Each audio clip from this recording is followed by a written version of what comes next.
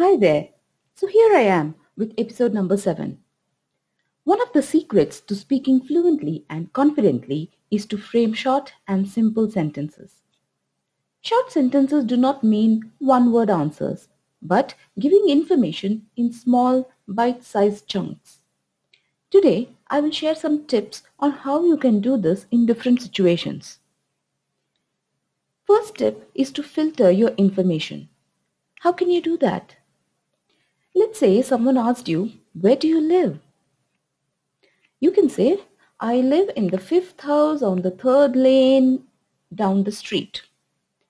Or you can say, "I live nearby." Did you notice the difference in the length of both the replies? That is what I mean by filtering the information. Just provide as much as required. Hmm, that sounds good. But what if the information is long and cannot be filtered? Then you can break the information into small parts or sequence them. For example, if you have to share the recipe for any dish.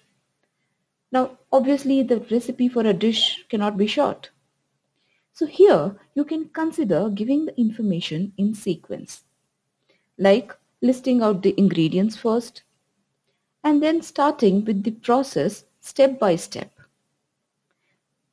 First, knead the dough, and then cut the vegetables. After that, you can preheat your cooker or the oven or whatever, and so on. When you break the long information in short sentences, it's easy for the listener to absorb the information clearly. Next tip is to speak to the point, not deviating here and there. Let's see an example here. Say you were unwell for some time and your friend is asking you, "How are you feeling now?"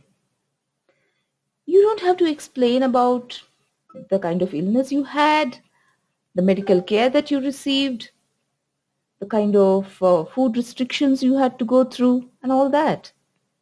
You just have to say, "I'm fine now," or "I'm recovering," or "I'm almost better."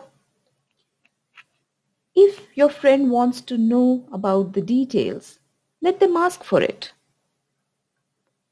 The above examples are about responding to a question. But what if you are the first person to speak? You may remember in the previous episode, I spoke about different ways of asking questions.